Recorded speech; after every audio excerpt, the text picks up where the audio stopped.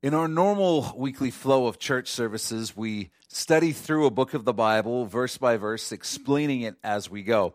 We're currently in the 20th chapter of the book of Exodus, but I felt like we needed to stop for a few weeks to talk about some pressing issues in our world that are weighing on hearts and minds right now. Last week, we talked about racism, and if you're a Christian and you missed that message, I'd encourage you to hop on our website and watch that or listen to that. I think it's really important and timely. And this week, we're going to look at the subject of the end of the world, because a lot of people are looking around and they're asking, is this it? Is this the beginning of the end? And then next week, we're going to look at the subject of deconstructionism. That's a term used when someone leaves their faith, generally Christianity though, in favor of agnosticism or atheism. If you or someone you know are wrestling with doubts about the Christian faith, or if you've left the Christian faith, you're really going to want to tune in for that. As are all parents. Because listen, the world that our kids are growing up in right now is not the same world that you and I grew up in. And so we need to recognize this and respond in the way that we raise our children, particularly intellectually and philosophically. So don't miss next week as we talk about that. I was texting with a buddy of mine earlier this week who's not a Christian. And he said to me, you guys must be talking a lot about all the stuff going on in the world right now. And you must be talking about this in your church. And so I told him I was actually about to start doing this series. And then I told him, I used to be a little bit nervous sometimes about telling people who weren't Christians what I believe about the end times, about how the world is going to end, because I knew that they'd find it weird. But then 2020 happened.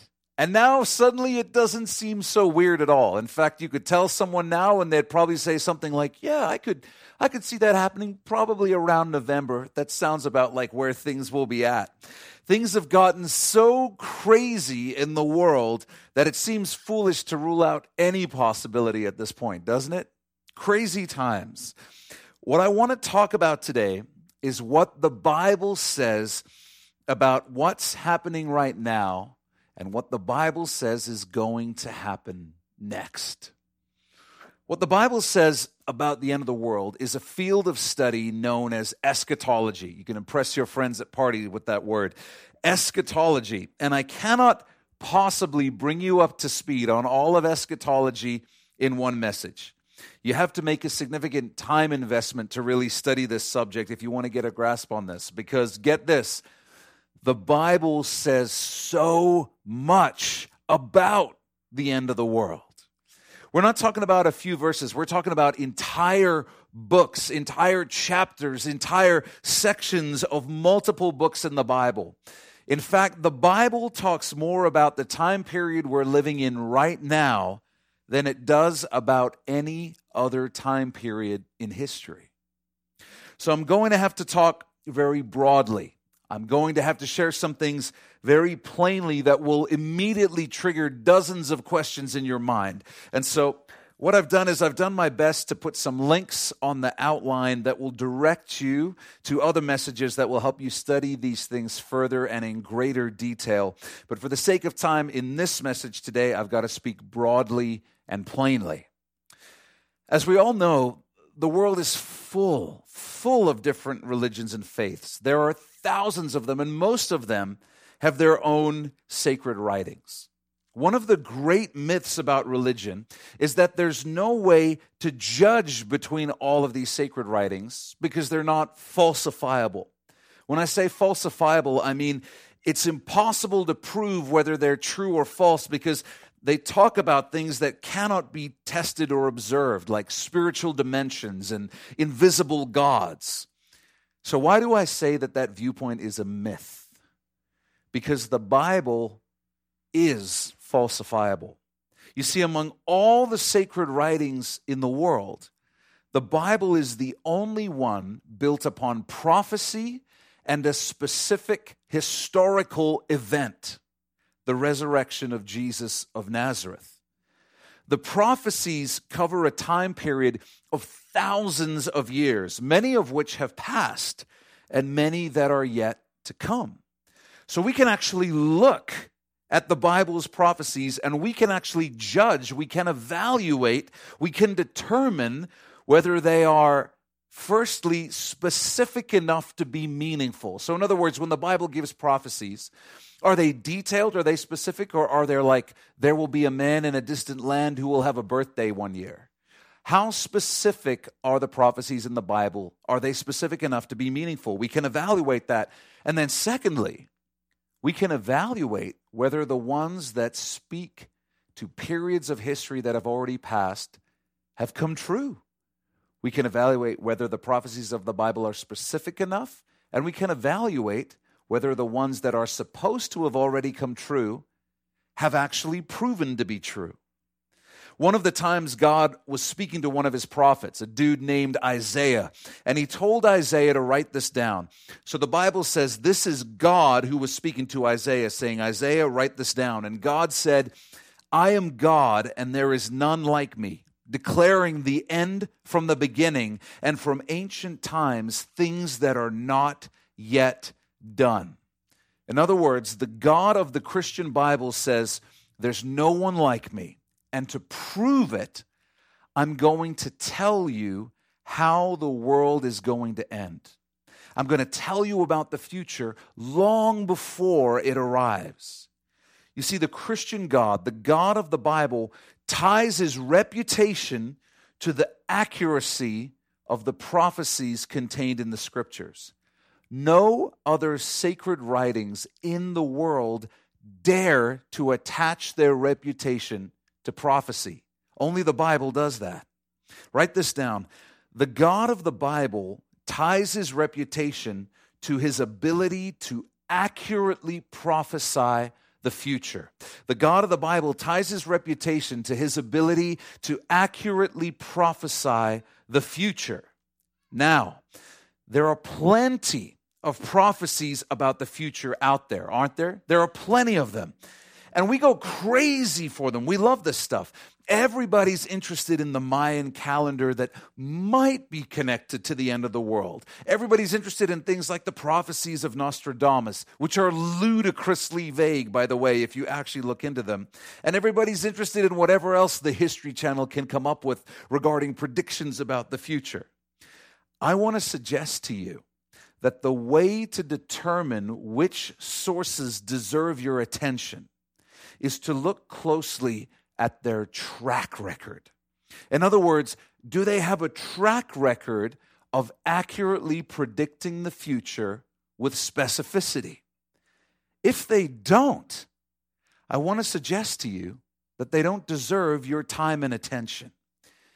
Not only is the Bible built on incredibly specific prophecies, but if you study this, you will find that the Bible boasts a success rate of 100% accuracy. And if you'll get into studying it, you'll discover that the Bible's prophecies are so accurate, so specific, across such a large span of time, thousands of years, and across so many different authors, that the only possible explanation is an ultimate author who exists outside of time.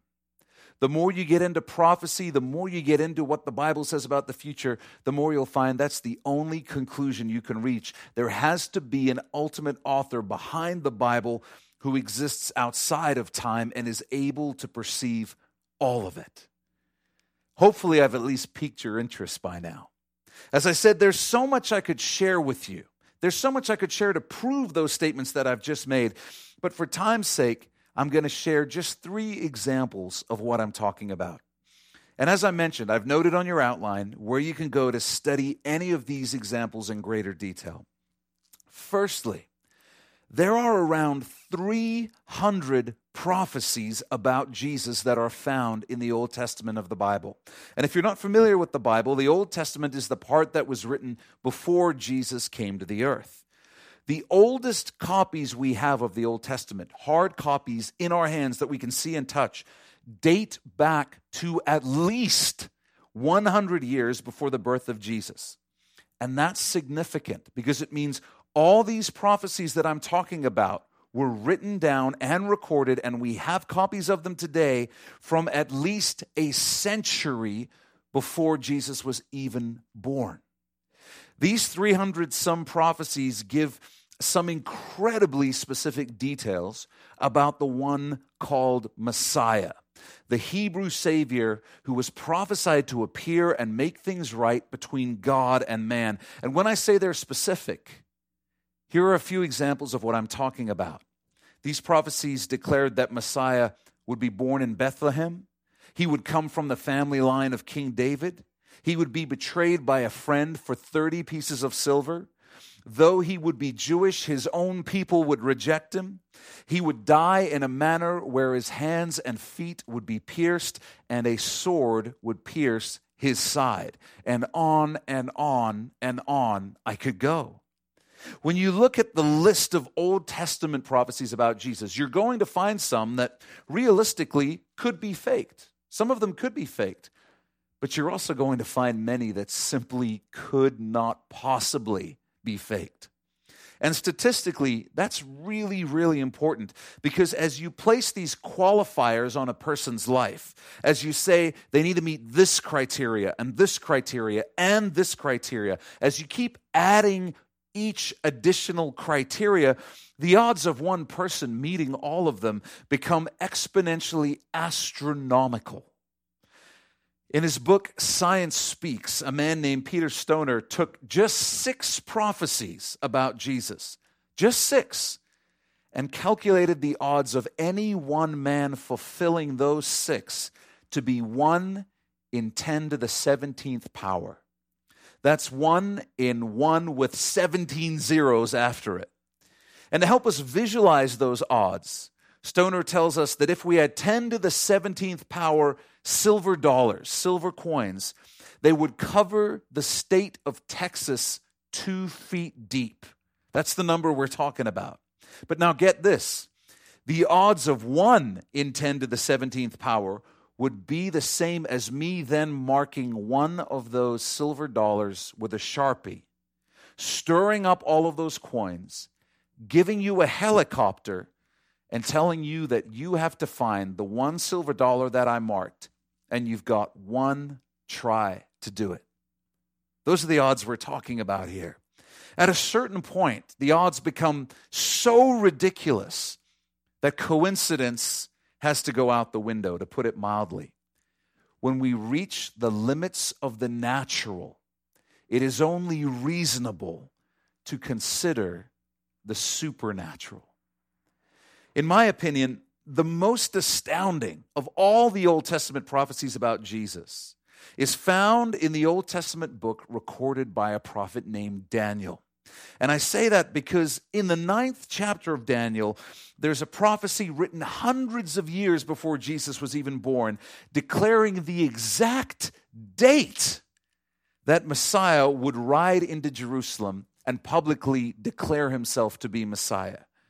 Now you can say, well, Jesus could have read that, Jeff, and just staged the whole thing, obviously. But before Jesus could stage the whole thing, he first had to be born in the right frame of time, in the right part of history to meet this date. He also had to be born in Bethlehem, which was not a city. It was a town of maybe a few hundred people. Those things are very, very hard to fake. You can't control where you're born, and you can't control when you're born. He also had to be born, as we said, in the family line of David. You can't really choose to do that. When you stack up all these prophecies about Jesus, you find that too many of them they're simply beyond man's control. Manuscripts of Daniel that contain the prophecy I'm talking about have been found at Qumran among the Dead Sea Scrolls, dating to somewhere between 150 BC and 250 BC, as well as in a copy of the Septuagint dating back to at least 100 BC. And again, that's significant because while we believe that Daniel actually wrote this hundreds of years before Jesus came to the earth, there is physical, archaeological evidence on the earth today that proves this prophecy was written at least 150 years before Jesus was even born. You can't really fake that. It's remarkable. But incredibly, it's not as remarkable as what I'm about to tell you next. The Old Testament, as I said, spoke over 300 times about Messiah, about how Jesus would come to the earth as a man. Those prophecies were all fulfilled by Jesus literally.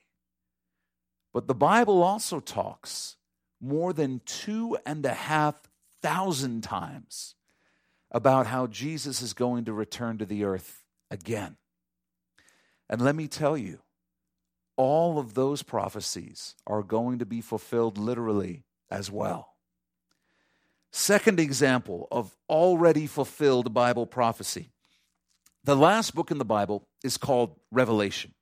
It was written by John the Apostle around the year 96 AD. John claimed to have received a revelation from God, Jesus specifically, about how the future of the world would unfold. The focus is primarily on what we would call the end days, the last days, the end of the world, basically. But in chapters 2 and 3 of Revelation, John records 7 letters to 7 churches, and he claims that these letters were dictated to him by Jesus himself. These 7 churches were real. They existed in real historical places on the earth at the time John was writing, and they found the archaeological ruins of, I believe, actually all 7 by this point. These letters addressed issues that were taking place in the church at that time, around 96 AD, but they also laid out all of church history that would unfold from 96 AD to the beginning of the end times. Now, if you're not tracking with me, here's what I'm saying. I mean, if you take every letter of these 7 letters, letters 1, 2, 3, 4, 5, 6, 7, you put them in the exact order that they're written in, each of them describes a period of church history beginning in 96 AD. It covers a chunk of time, sometimes a few decades, sometimes a few centuries, but all sequential, all one after the other, without any gaps.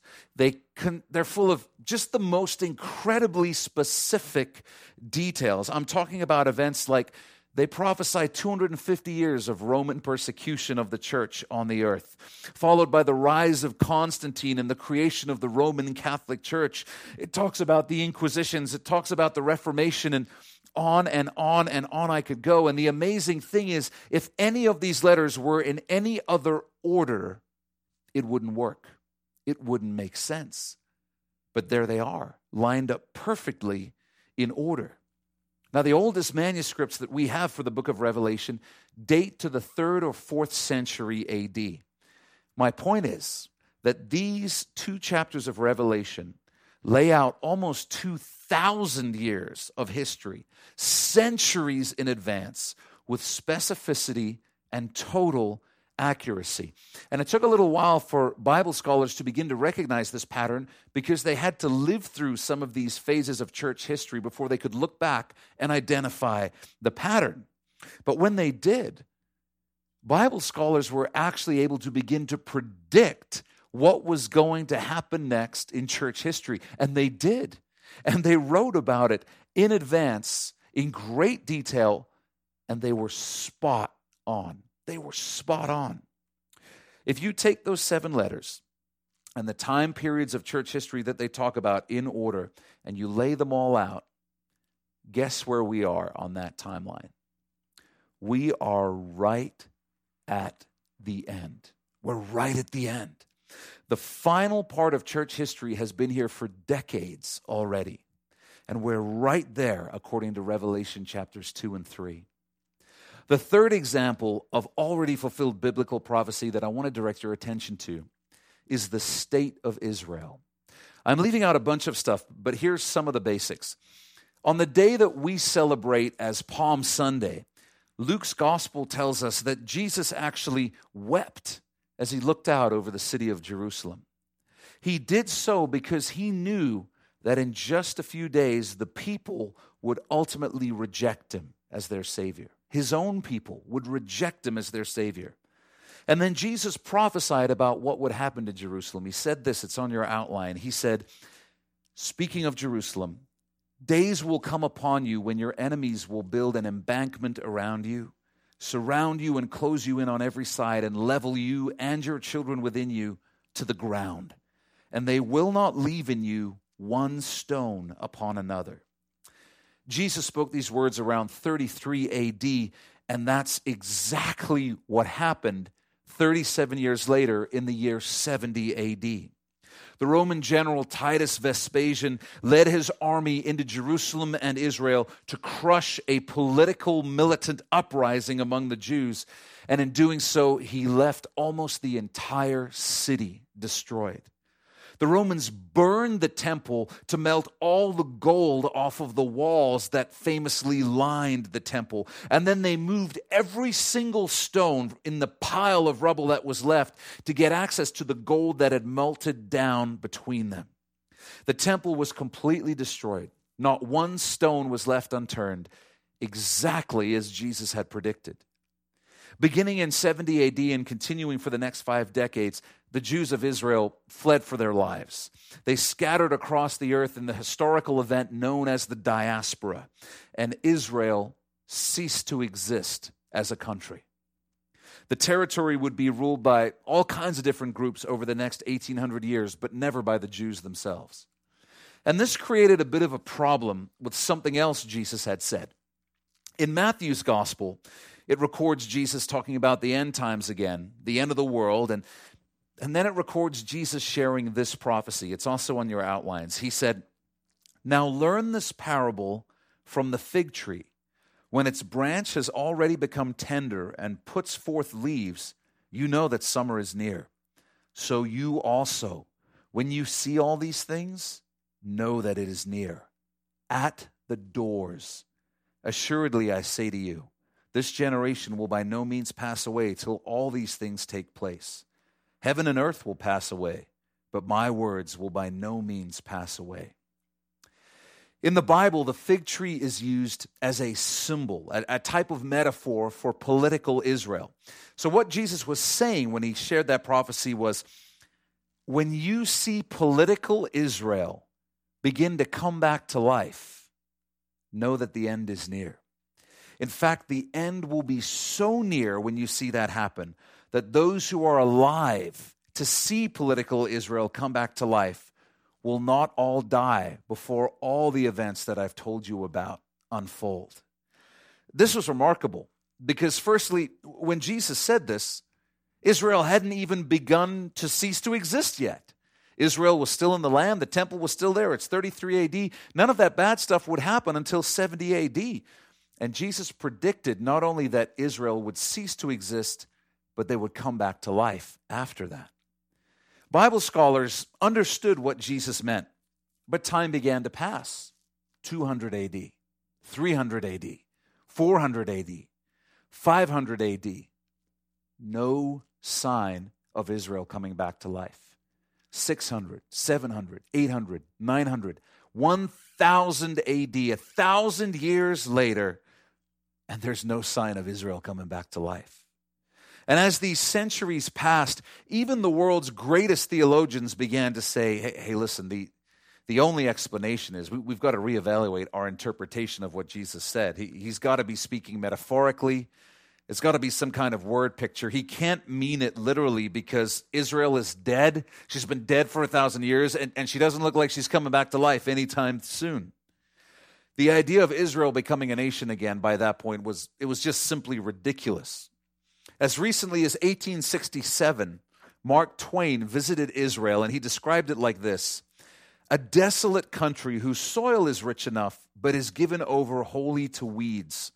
A silent, mournful expanse, a desolation. We never saw a human being on the whole route. Hardly a tree or shrub anywhere. Even the olive tree and the cactus, those fast friends of a worthless soil, had almost deserted the country. Of Israel, Twain wrote, a fast walker could go outside the walls of Jerusalem and walk entirely around the city in an hour. I do not know how else to make one understand how small it is. But incredibly, there were still a few very committed Bible scholars who said, listen, all those prophecies in the Old Testament about Jesus came true. Literally. We can't just stop believing the Bible because it's been a long time. Scripture is clear. Jesus was clear. Israel will exist as a nation again. And some of these men wrote about this in the late 19th century, in the 1890s. And we have those books. We have them in hand today. Well, if you know your 20th century history, then you know what happened. World War I happened. And the aftermath created a perfect storm of circumstances that allowed a man named Hitler to rise to political power in Germany. A man who, by all historical accounts, was obsessed with the occult and the destruction of the Jews. Over 6 million Jews died under Hitler's Holocaust, but something extraordinary happened in its wake. You see, the world has never been more sympathetic toward Israel than it was immediately following World War II. And that's why on May 14th, 1948, the United Nations recognized the existence of the political nation of Israel. And where just a few years earlier it had looked like the Jewish people might be completely exterminated from the face of the earth, in one day, they have gone from being in threat, in danger of extinction, to having a political nation, a country again. In a single day, around 1900 years later, Jesus' words were fulfilled against all odds. And again, I'm only pointing out the obvious when I tell you that the odds of that happening by coincidence are quite simply ridiculous. It would require greater faith than I have. It is a falsifiable, bona fide, inarguable example of the Bible accurately and specifically predicting the future. Now, don't forget what Jesus said when he prophesied about the revival of the state of Israel. He said that it would be the event that would start the countdown toward the end times. He said that some of those who saw it happen would still be alive on the earth when he came back again. In other words, all the end times events spoken about in the Bible are going to unfold within a generation.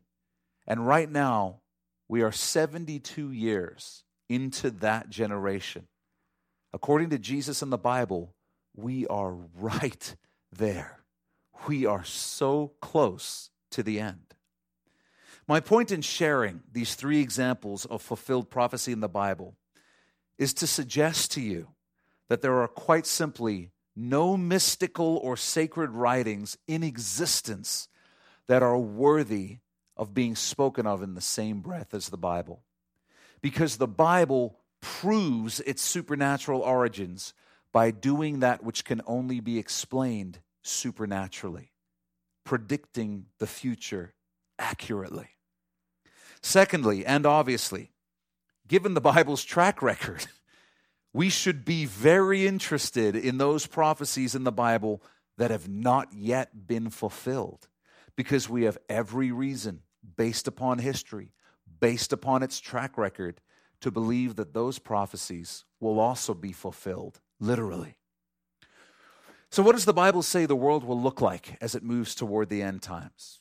Again, there's so much I could say, but studying this stuff takes a while. All I can do in this message is just share one example with you, one descriptor with you.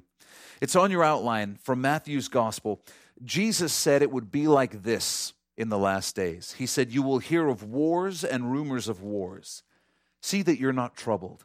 For all these things must come to pass, but the end is not yet. For nation will rise against nation, and kingdom against kingdom. And there will be famines, pestilences, and earthquakes in various places. All these are the beginning of sorrows." If you look at that last word Jesus said, sorrows, in the original Greek, you'll discover that it actually means birth pangs. Jesus was telling his disciples that in the end times, all these things are going to increase with frequency and intensity like birth contractions.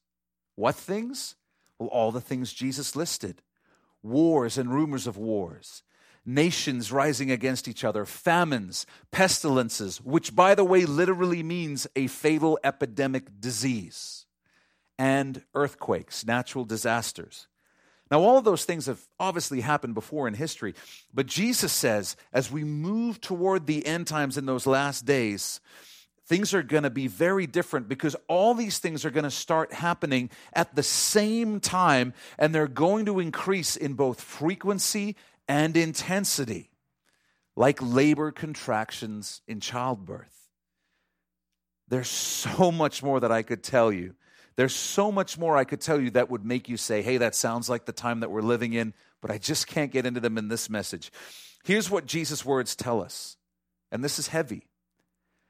But Jesus' words in the Bible tell us that things are not going to get better on the earth.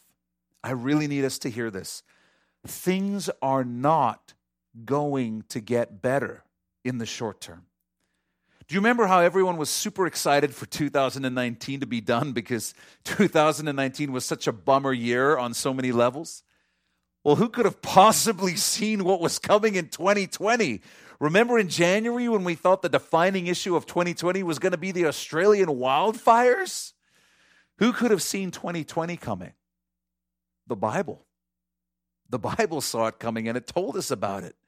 I started teaching on this sort of stuff 7 years ago, and those messages are still on our website. I was teaching about this stuff before ISIS even existed.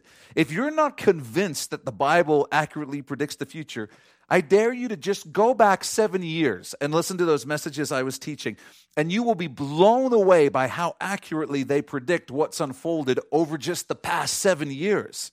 And here's the thing. I was late to the party. Christians have been teaching these things for centuries, and the Bible is clear. Things are not about to get better. Why? Because God wants to respect the free will that He gave you, but He also wants you to see the reality of the situation. He wants you to realize that humanity is incapable of fixing everything that is wrong with us. We haven't been able to do it yet, have we? Doesn't seem like things are really trending up, does it? And once you realize that, you become open to looking for real answers. You become open to maybe hearing what Jesus says about your life and your purpose, your existence and your future. God is doing everything through all of these birth pangs, these labor contractions. He's doing everything He can to get your attention because He doesn't want you to miss out on what's about to happen next. The Bible that perfectly predicted the life and ministry of Jesus in over 300 prophecies. The Bible that perfectly predicted the history of the church across a 2,000-year span of history. The Bible that perfectly predicted the revival of the state of Israel after more than 1,800 years. The Bible that told us all the things we're seeing in 2020 would be taking place with increasing frequency and intensity. The Bible that has a perfect track record of predicting the future accurately tells us that the next major event in the end times timeline is the rapture of the church. What is the rapture? The meaning of the word is caught up, and I'll be very plain as I tell you what it means. The Bible teaches that in a single moment, in the blink of an eye, every person on the earth who has placed their faith in Jesus is going to disappear from the earth in a simultaneous event and be transported into the spiritual dimension where God is. Like that. I'm telling you the truth. Hundreds of millions of people are going to disappear from the earth in an instant at the same time. And I believe I'm going to be one of them. And the purpose of this event is to spare those who belong to Jesus from what's going to happen after that. Shortly after the rapture, the earth is going to be plunged into a 7-year time period known as the tribulation. God is going to begin to judge the earth in this time, and it's going to be horrific.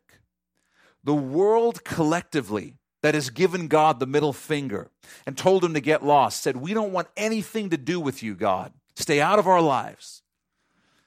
That world is going to have an encounter with the God that they have chosen to make their enemy. And that is a terrifying thought. It's a terrifying thought. The tribulation will begin with the rise of a new leader on the world political stage. You see, the world is going to be in a state of absolute chaos. Just think about this. Hundreds of millions of people have disappeared from the earth. The birth pangs that Jesus prophesied have been increasing in frequency and intensity to an unbearable degree. The world is going to be crying out for leadership because there'll be a vacuum, a total absence of leaders who have any solutions. Does that sound a little bit like the world we're living in right now? A complete absence of leadership, a world crying out for leadership and answers. Out of the fray will emerge a new leader who will have answers. In fact, according to Scripture, one of the first things this new leader will do is achieve a political miracle, the impossible.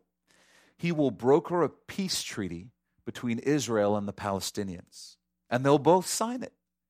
This leader will be so charismatic, so adored, that the world will beg him to take over as much leadership as possible. He will rise to lead a revived Roman Empire, meaning that he will govern the same territories that made up the Roman Empire back in the day. So whatever the EU looks like in this future moment in time, this guy's going to take over leadership of it. And for 3.5 years, the earth is going to be enduring these horrific judgments from God, but this political leader will still appear to be a good guy. Then, 3.5 years after he signed that peace treaty between Israel and the Palestinians, the mask will come off. And this man will reveal himself to be the one infamously known as Antichrist. He will set up a throne for himself inside the rebuilt Jewish temple in Jerusalem, and he will demand to be worshipped as God. Not only will he demand to be worshipped, but he will legislate it. He will require everyone to take the infamous mark of the beast, some type of mark or implant in the hand or forehead that will be required in order to buy or sell, to engage in commerce, but will also serve as a mark of allegiance to him and recognition of the fact that he is God. Those who refuse to worship him will be hunted down using the most advanced mass surveillance system the world has ever seen, and then executed. Now keep in mind, everything that I'm telling you was written in the Bible over 1,900 years ago. Are you tracking with me on just how crazy that is? For most of history, just think about this, for most of those 1,900 years, even Bible scholars said, this can't be true. This can't be literal because how can somebody possibly know what other people are doing in private? How could somebody see things that are happening all over the world? And Bible scholars said this because the technology for these prophecies to be taken literally simply didn't exist until the last few decades. In some cases, it didn't exist until the last decade. And guess what? This just happens to also be the generation when Israel comes back to life as a political state. So technology has moved to the place where these prophecies can now be taken literally. Israel has become a political state again, against all odds, and it's all coming together at the same time. Once again, the explanatory power of coincidence is woefully inadequate to account for this collision of circumstances and prophecy. Coincidence just doesn't cut it. It's not a reasonable explanation. At the end of the 7 years of the tribulation, the Bible says that Jesus will return to the earth along with those who belong to him, and he will rule the earth and return it to its original state, the way it was in the Garden of Eden.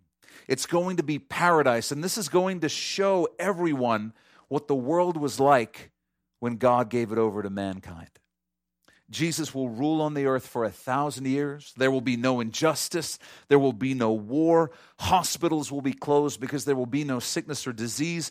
Orphanages will be closed because there will be no orphans. Everything that is wrong with the world will be made right when Jesus reigns on the earth for those 1,000 years.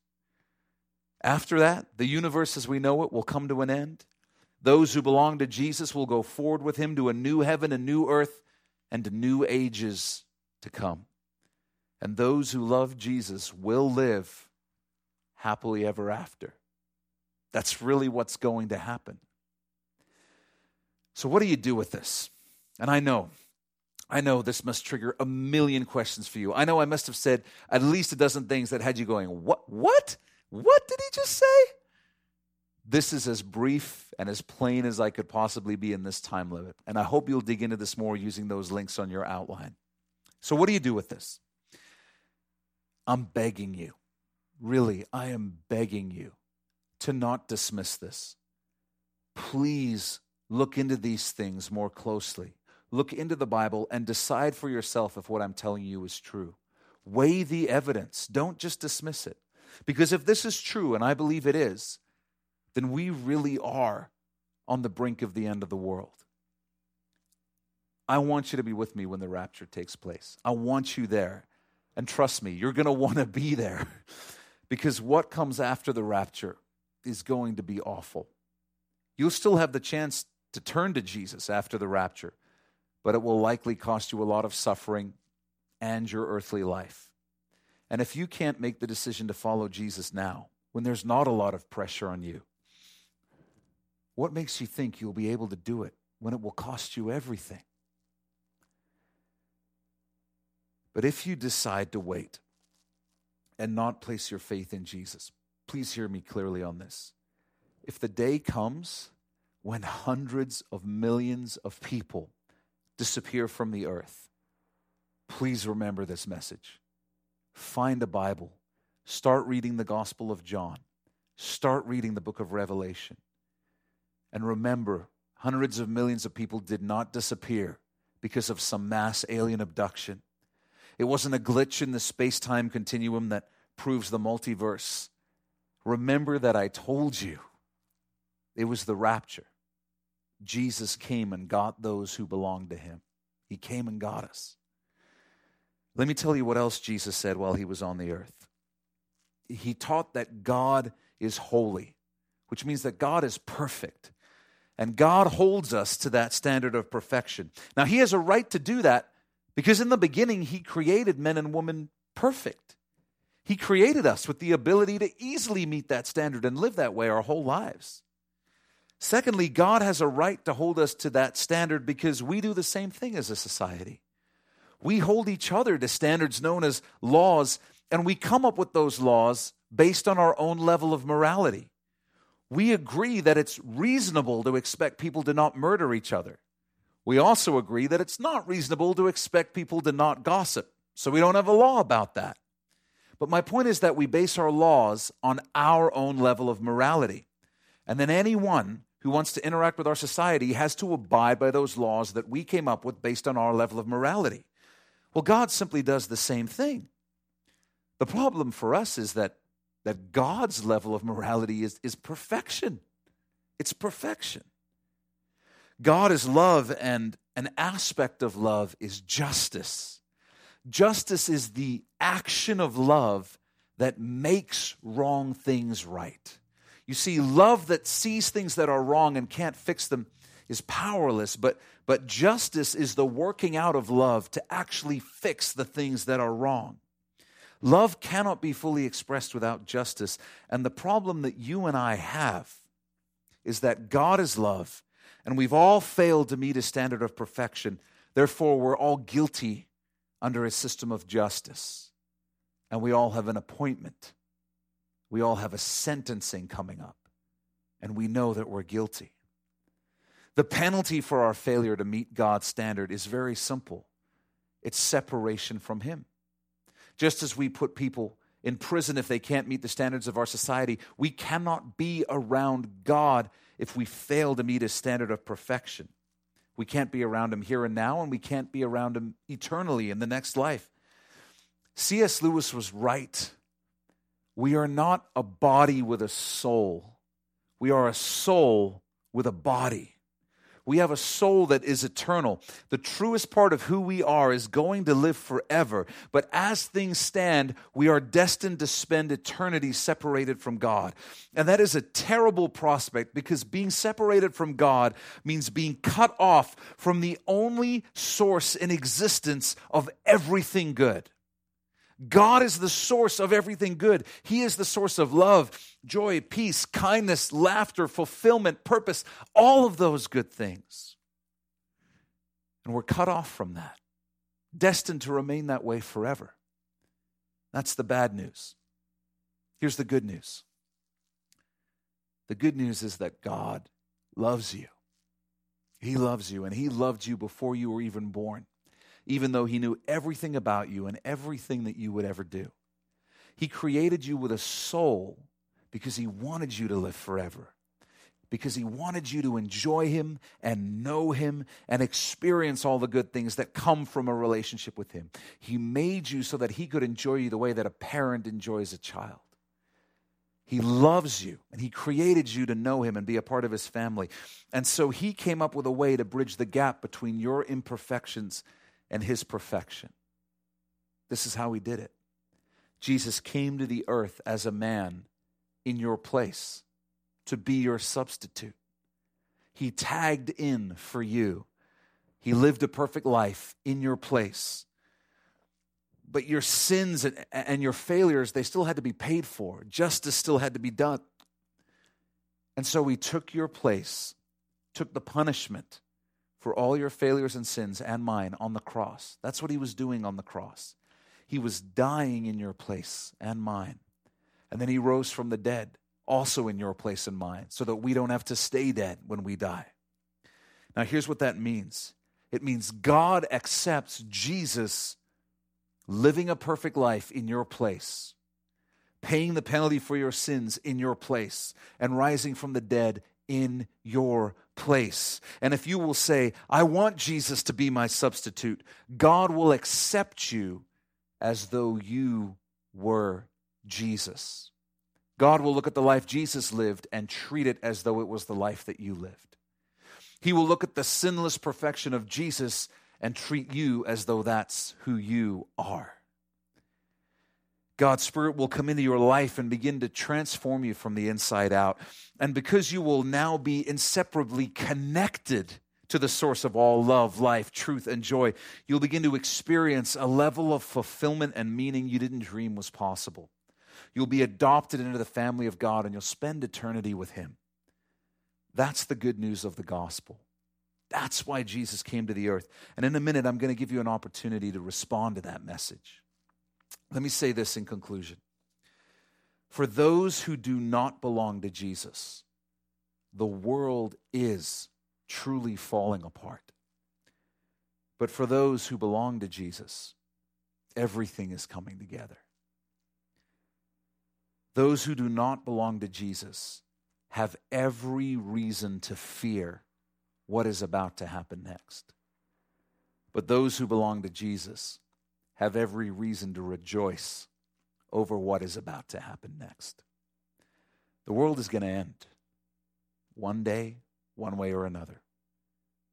Your earthly life is going to end one day, one way or another. And 1 second after the rapture takes place, or 1 second after you die, your spiritual condition, your soul, is going to be the only thing that matters. The only thing that matters. I know that there's a million different things vying for your attention right now. But 1 second after the rapture, or 1 second after you die, none of those things is going to matter. They're not going to matter. The only question that will matter is, are you ready for what comes next? Do you know why the Bible talks about the end of the world so much? Do you know why Jesus talked about the reality of heaven and hell? It's because He loves you and He wants you to know what happens next. Choose Jesus now. He loves you. He's calling out to you. And He wants you to be a part of His family now and for all eternity. Let's pray. Wherever you are, would you bow your head and close your eyes? And if you're here watching this, you're listening to this, and you've never given your life to Jesus, I want to give you a chance to do that right now. Would you just say, Jesus, I want to accept you as my substitute. I want you to come into my life as my God. I want you to be my Lord. I want you to take the throne in my life, that most important place.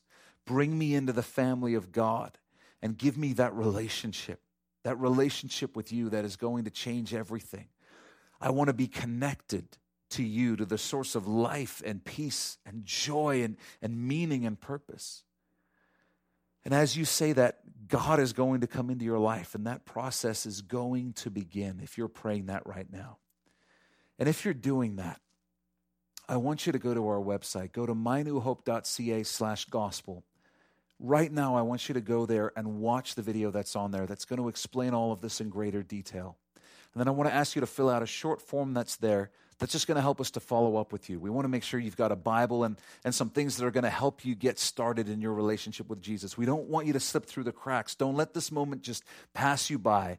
Go there right now so that we can follow up with you and know that you've made the decision to give your life to Jesus. Let me pray for the rest of us. Jesus, thank you so much for securing our future.